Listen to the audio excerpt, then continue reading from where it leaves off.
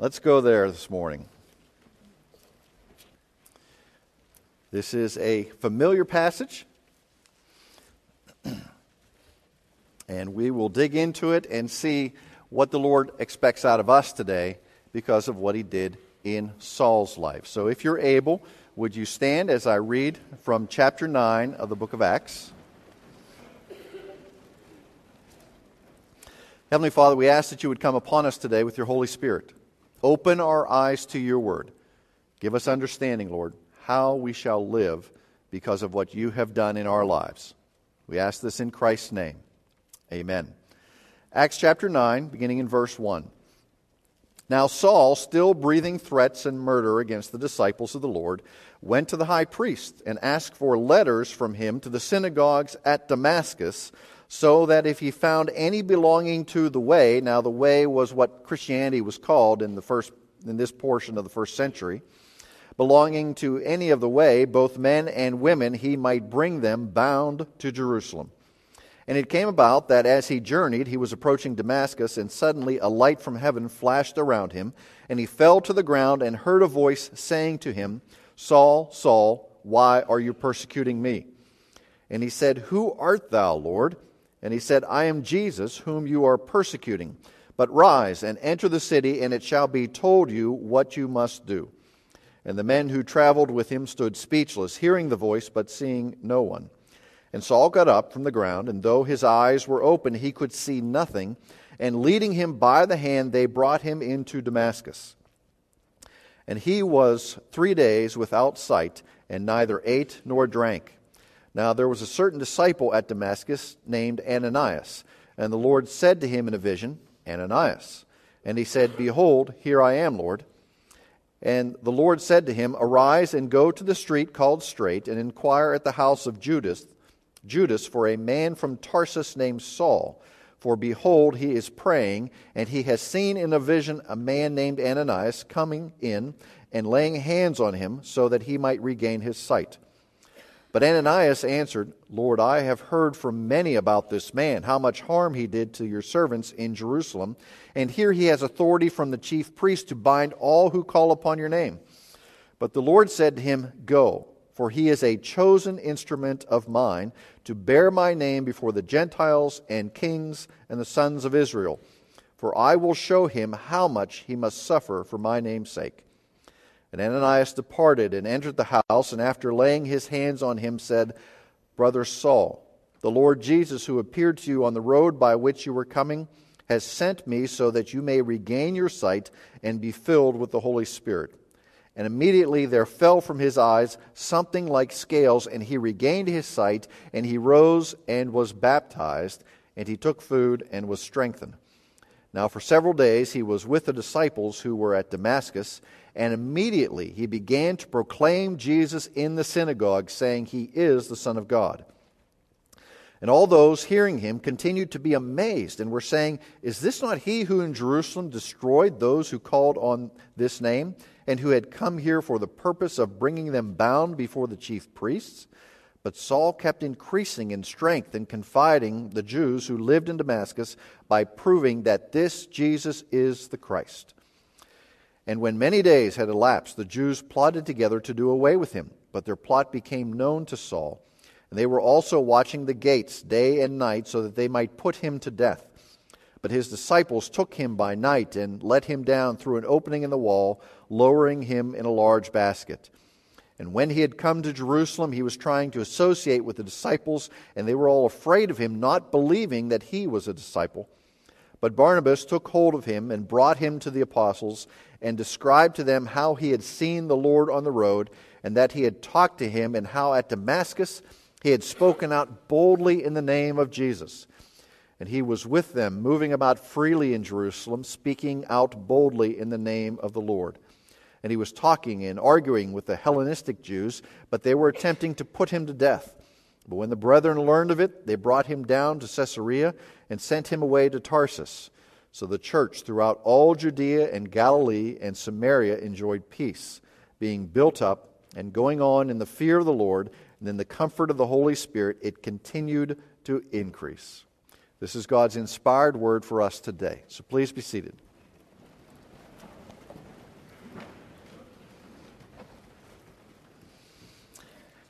Now, there are two parts to the conversion of Saul, to the meaning of the conversion of Saul. One, obviously, is that this enemy of the church meets Jesus Christ face to face in the middle of this road, and he is forever changed. The second is the application of that change.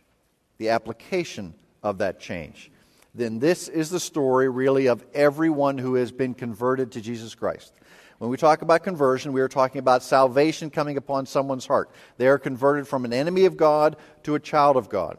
Their heart is full of sin. Suddenly that sin is forgiven. The big term for it is justified.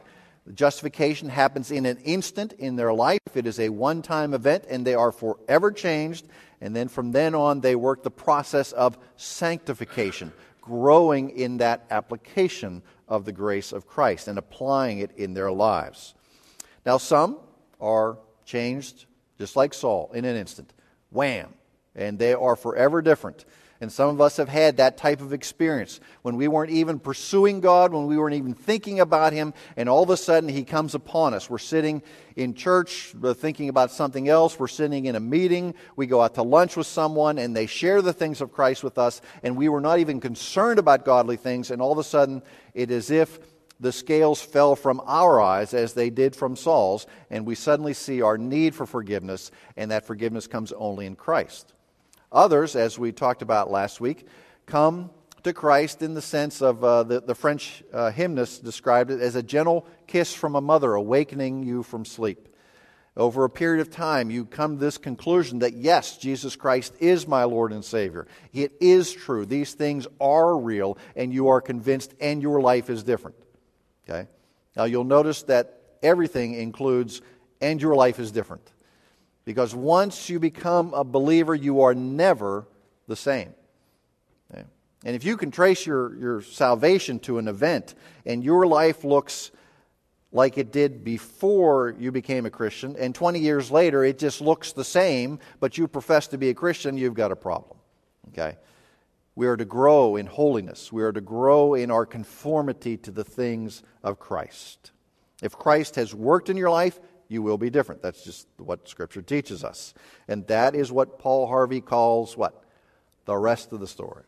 We've got conversion here with Saul, and then we've got a changed life.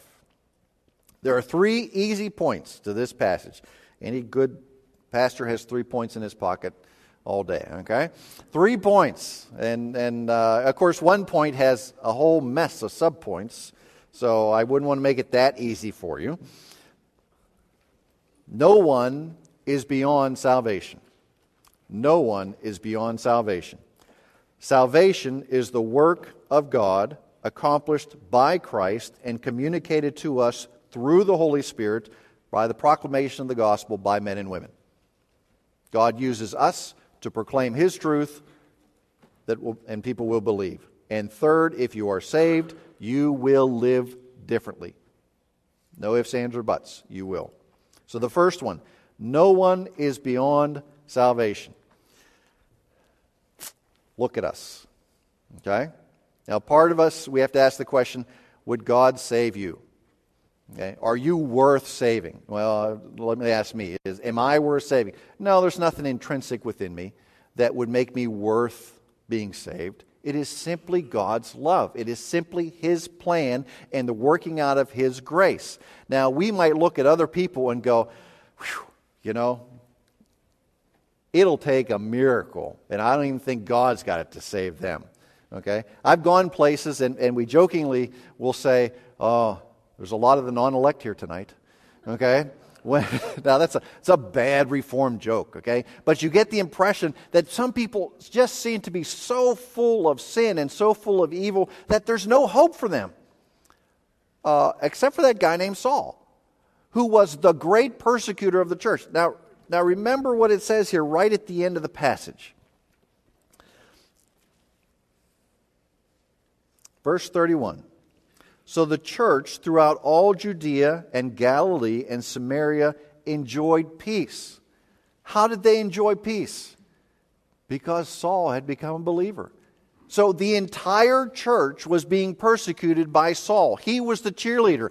I mean, if you're going to lead, you have to be out front. He was out front. He was going and pursuing it. The great type A personality. He was not sitting back. Man, he was making it happen. There were believers out there that he had to get. And he didn't care whether they were men or women. He was getting them and dragging them off to Jerusalem. And suddenly he becomes a believer, and what happens? The entire church enjoys peace, being built up and going on in the fear of the Lord and in the comfort of the Holy Spirit. It continued to increase. There was so much evil in that sense in this one person, Saul, and God changed him forever. And you have to understand, there were people who didn't believe it. And maybe you have seen people that you thought, 10 years ago, I saw you and I didn't think there was any hope for you. And suddenly you see him in church one day. I remember being somewhere and I was talking about somebody who was an elder at our church in Wilmington. And this person looked at me and said, "You got to be kidding me. They're an elder in your church?"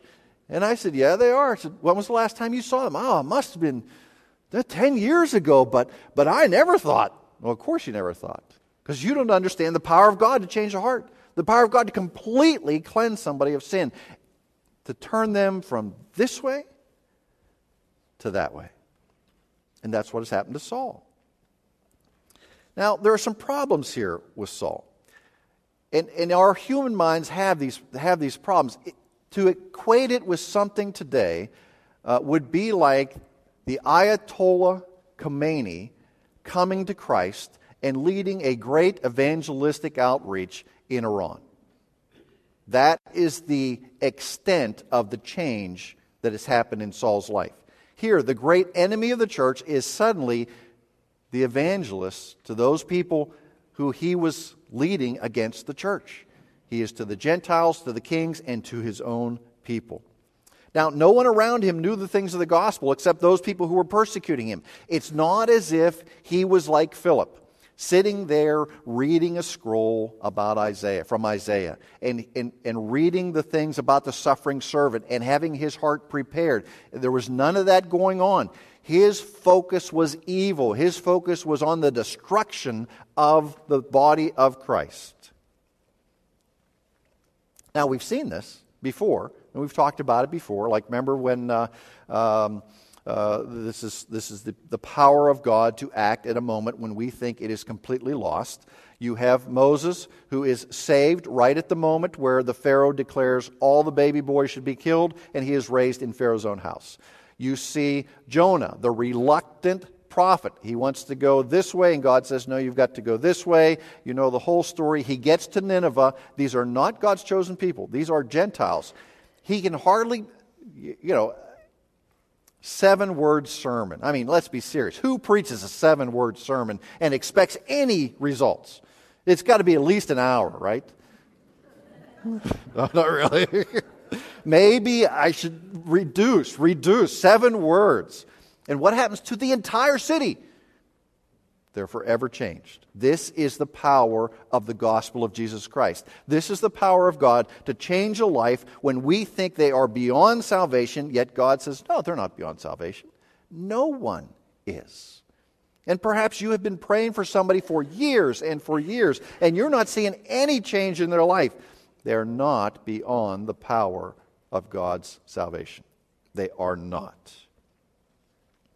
Saul had such an intense hatred for the church, such an intense hatred for the things of Christ, that his desire was to inflict pain upon anyone who believed. Now, we first met him as he held the cloaks for those who were stoning Stephen. We see that he has gotten a special permission, a special writ from the Jewish leaders in Jerusalem to go to Damascus to round up some more believers, men and women. He doesn't care. He is the equal opportunity persecutor. Doesn't care who you are. If you're a follower of Christ, you are a pernicious threat to the things of Judaism. That is his view. And he will have you punished. He will have you punished. Now, none of us would really want Saul sitting next to us in the pew today. None of us would be comfortable if it was Saul sitting here. But we know some of us were like that. Some of us hated God for whatever reason. Injustice in our lives, misfocused anger that was directed towards Him, or a misunderstanding within our lives, and we began to blame God and hold this grudge against Him. We were angry. Maybe we hated God, and we hated everything associated with it, but yet He has brought us to that point where the things of Christ were made clear to us, and our lives were forever changed. Saul had no interest in spiritual things. It had to be the work of Christ. There were no people demonstrating these things to him. No people coming up to him and inviting him to lunch and sharing the four spiritual laws with him or anything like that. Now, when I worked in Youth for Christ, we had the pizza talk. Okay? And you would invite some teenagers out. At that time it was Pizza Hut, and you'd sit in the booth and you would have your pizza pan and your plate and your fork and your spoon, and you were able to demonstrate the things of Christ, that the only way you could get the pizza from the pan to the plate is by the work of God. So you got to have, it was all that. None of that was going on in the life of Saul. No one shared anything about Christ. All he knew was this was a fraud. Nobody rises from the dead. Nobody comes back. I saw him. I've heard about it. He is done and he is gone.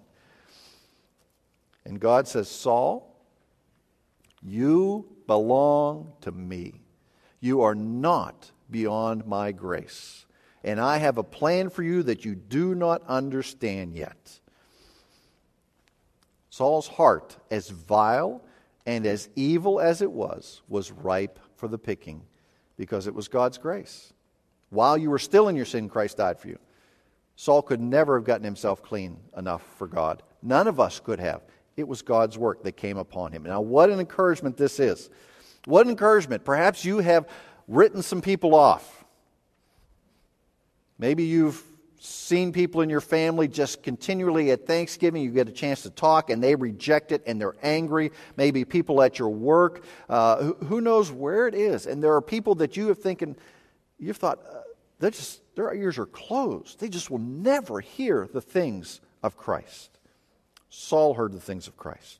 His life was forever changed. The most unlikely candidate at that time was Saul. You know his name now, Paul. How is this possible? Point number 2. It is possible because salvation is the work of God. Salvation is the work of God. It is accomplished by Christ on the cross and His sacrifice. It is communicated to us through the power of the Holy Spirit. Our eyes are opened, and that is made possible when someone comes and proclaims the things of Christ to us. Now, it used to be what were known as hyper-Calvinists back in the 1700s. And even in the 1800s, they felt that you don't have to do evangelism. God will save them when He is ready. It is His work, and when God is ready to save them, he will be saved, or she will be saved. You don't have to share the gospel with anybody. See, that kind of runs counter to the words of Jesus. It says, go and make disciples. You must take it. How will they know unless they hear it? Okay? It is our job as those whose lives have been changed to present the gospel and to do it in a way that is truthful and uncompromising, because the Scripture this is it. Okay? There's no other way to Christ. There's no other way to heaven. There's no other way to God than through Jesus Christ. I am the way and the truth and the life. And there are other ways to get to Heavenly Father if you don't like that one. No. I think it says, and the only way is Jesus Christ. It is very clear. It is exclusive, and that makes some people crazy because they don't like it. They think, "Oh, Randy, well, you've got the truth. You're just, you're just closed-minded. Don't blame it on me." This is the way God has chosen to do it. Okay? We present that in a way that is compassionate and full of mercy and grace, but yet clings to what is true. This is our job, to present the gospel. If you're in Acts, turn over to Acts 22. And here in chapter 22, his name's Paul now. Paul is describing what has gone on in his conversion. And he is giving a defense of his faith, so to speak. And he writes chapter 22, verse 6. And it came about that as I was on my way, approaching Damascus about noontime, a very bright light suddenly flashed from heaven all around me. Now, just as an aside, it's noon in the Middle East. If anybody of you have taken a trip to Israel, or perhaps you were stationed in or served in one of the Middle Eastern countries in the military or as a contractor or something, if you walk out at noontime, what is it like? You just want to melt, and the sun is so bright. The light from heaven is brighter than the noonday sun here. Verse 7, and I fell to the ground and heard a voice saying to me, Saul, Saul, why are you persecuting me? Now, who was Saul persecuting? Believers. Believers are the body of Christ. Okay? And I answered, who art thou, Lord? And he said to me, I am Jesus the Nazarene, whom you are persecuting. And those who were with me, this is Paul saying, beheld the light, to be sure, but did not understand the voice of the one who was speaking to me. They knew there was a voice, but they didn't understand it. Jesus was speaking to Saul. Now, some of us understand this, because some of us were saved in the midst of a group that didn't understand what was going on. Some of us came to Christ in the midst of a large body, and maybe we were the only one. Or maybe we were in the midst, I can remember I was in the midst of a row of other teenagers, and it was like God was speaking to me, and I looked around, and the rest of them didn't know what was going on. Okay? They didn't hear the voice. They didn't know salvation at that moment. This is what is happening. Those guys who are with Saul, they hear a voice, but they can't understand it. And I said, what shall I do, Lord? And he said, arise and go into Damascus, and there you will be told of all that has been appointed for you to do. You'll notice that God does not woo Saul. He does not invite Saul. He does not attempt to make a good argument for Saul, that this is the right way to do it, the right way to believe, and the right way to find God. He says, you are mine, and Saul was different. And he says, now I'm going to tell you what you have to do. I'm going to tell you how much you're going to have to suffer. And what did Saul say? Oh, no. Isn't there something easier I could do? There must be a different thing. You must be talking to somebody else. No. God said, Saul, you're mine. And this is what you're going to do. He was saved by God. He could not save himself. Salvation is the work of God. Now, to say the least, this is a watershed moment in Saul's life. Okay? A watershed moment. We have seen in the past couple pages, Philip and now Saul, two individuals who come to Christ. These are the first two individual conversions. One, like that gentle kiss from a mother, they wake up. He's searching for the answers, and he reads something from Scripture. Someone shares with him. His life is forever changed. And then you have Saul. Persecuting one moment, bam, a believer the next. No in-between time. No in-between time. Neither conversion story is meant to be the exclusive model for how people come to Christ. But it just basically gives us the ends and says there's something that goes on all in between. That's the scale. You come to Christ somewhere in between here. So with this sudden astonishment, Saul is forever changed. Galatians chapter 1 says, it pleased the Lord to reveal his Son in me. This is Paul talking. He revealed his Son in me, not to me, but in me. There was something internal that has taken place in Saul's life. He hears an external thing. It happens, the change, internally. So everything about Saul's conversion came from God. If you would have asked Saul prior to his conversion, he would have told you that he was already righteous before the Lord.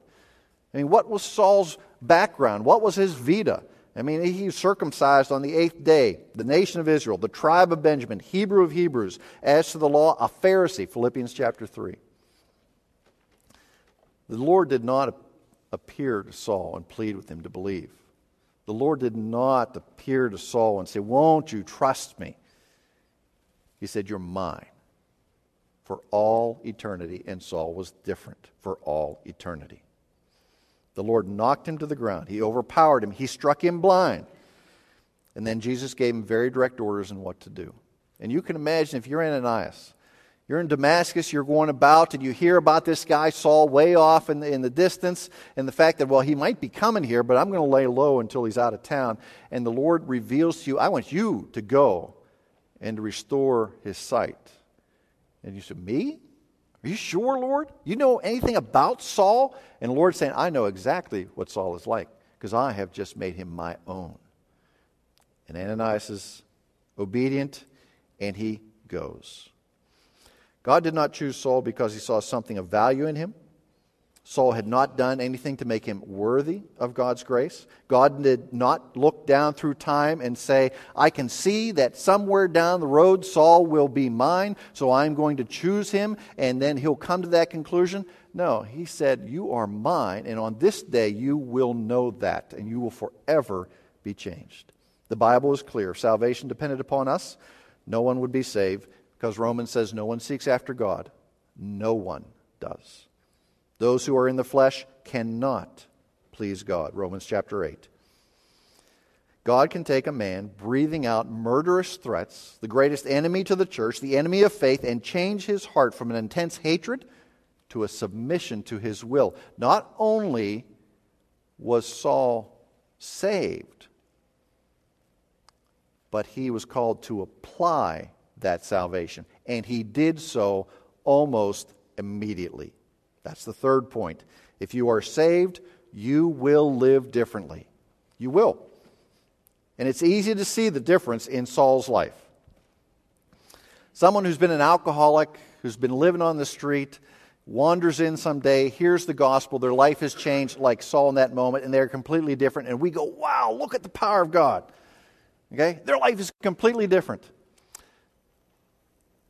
You've been raised in a Christian home.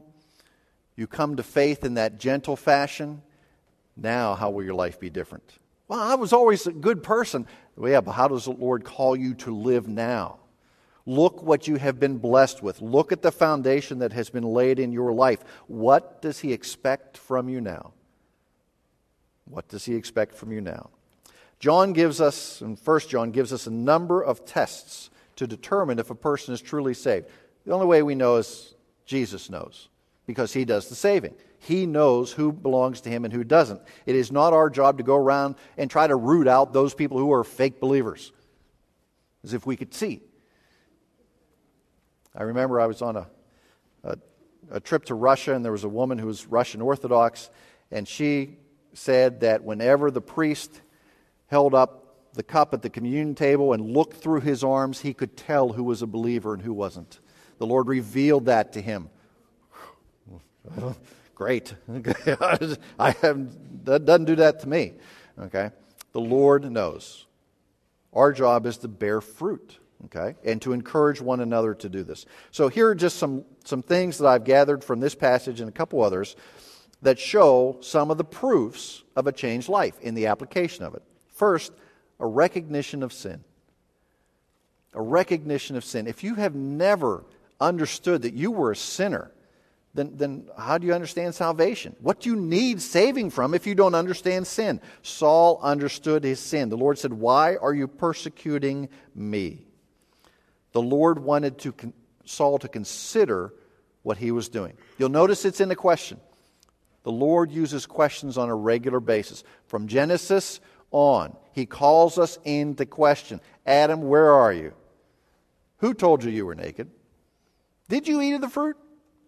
God knows those answers. What is He doing? He wants it to be raised right here in front of him. Same type of thing here with Saul. Why are you persecuting me? This sudden realization that it is Christ that I have been persecuting. It is Christ I have been attempting to destroy, not just these people.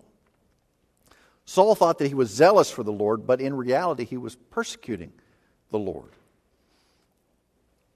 With this, he doesn't eat or drink for 3 days. Now, it doesn't give us an explanation as to why this happens. Look at verse 9 in chapter 9.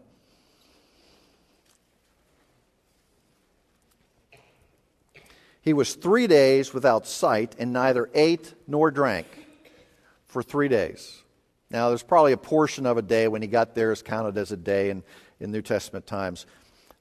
Why? Was he sick? Was he unable to? think he was mourning. He was fasting and mourning over his sin at this period. We see in the conversion of Nineveh what happens. They all put on sackcloth, sit in ashes. The king makes the animals put on sackcloth. They mourn for their sin. This is what Saul's doing. He understands that he is a sinner. Okay.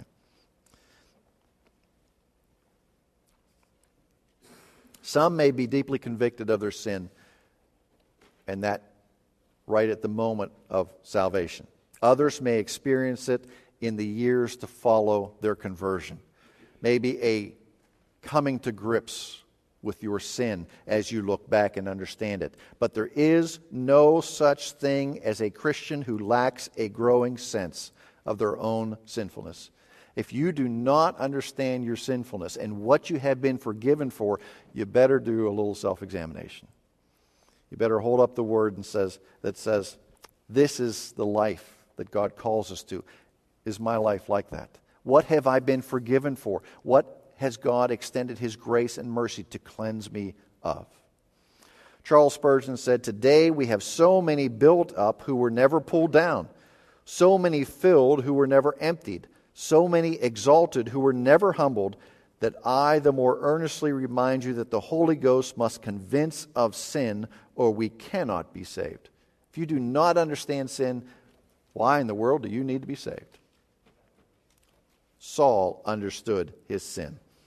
Number 2, a recognition of the lordship of Jesus Christ. He says, Lord, who are you? He says, I am Jesus, whom you have been persecuting. Saul instantly realized that Jesus was alive. All that talk about resurrection, sure enough, it was true. Okay? I have seen Jesus. I have met Him face to face. He is alive. So he says, get up. Let's continue to read a little bit. Where am I? Verse 18.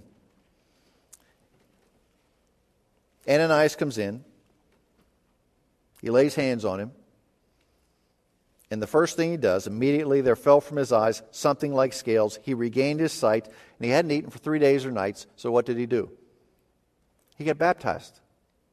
He doesn't eat first. He gets baptized first.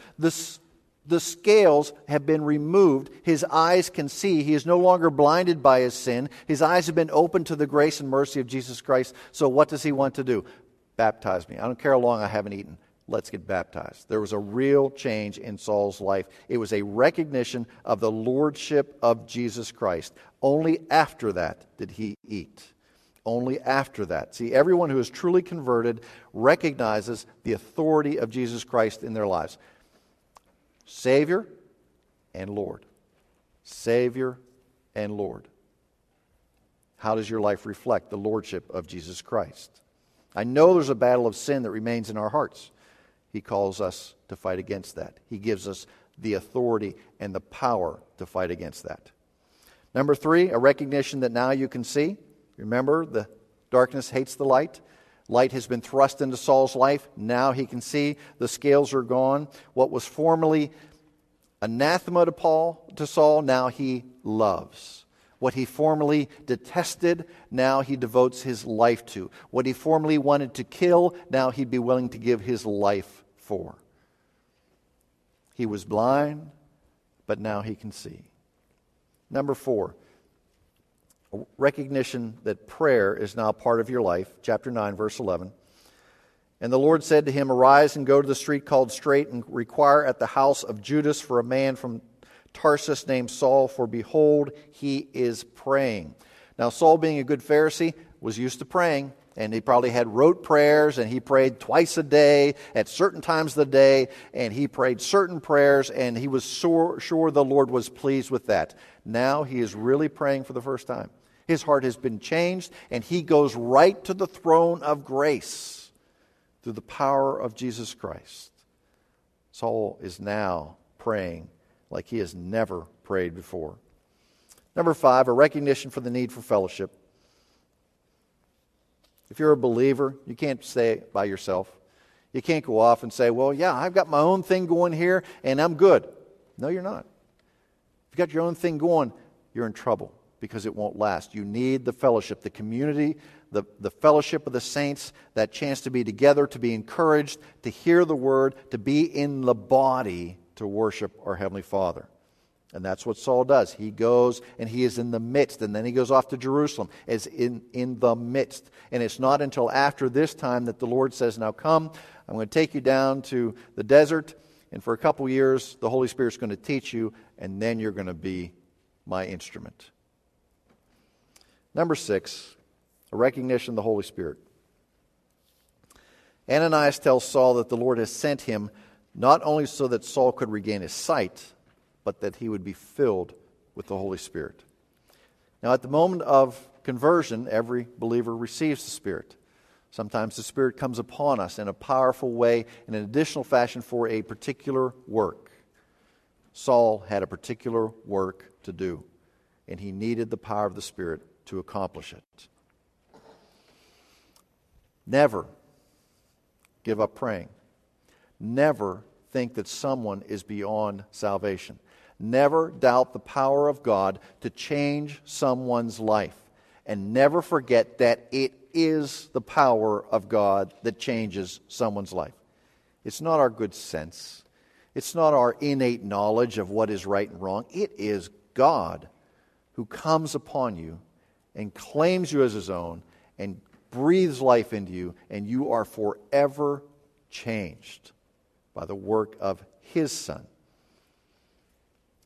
So each of us has to examine our own hearts. Am I converted?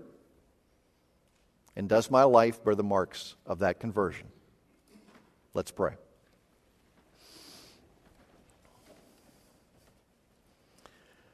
Lord, the challenge is before us, and it's very clear.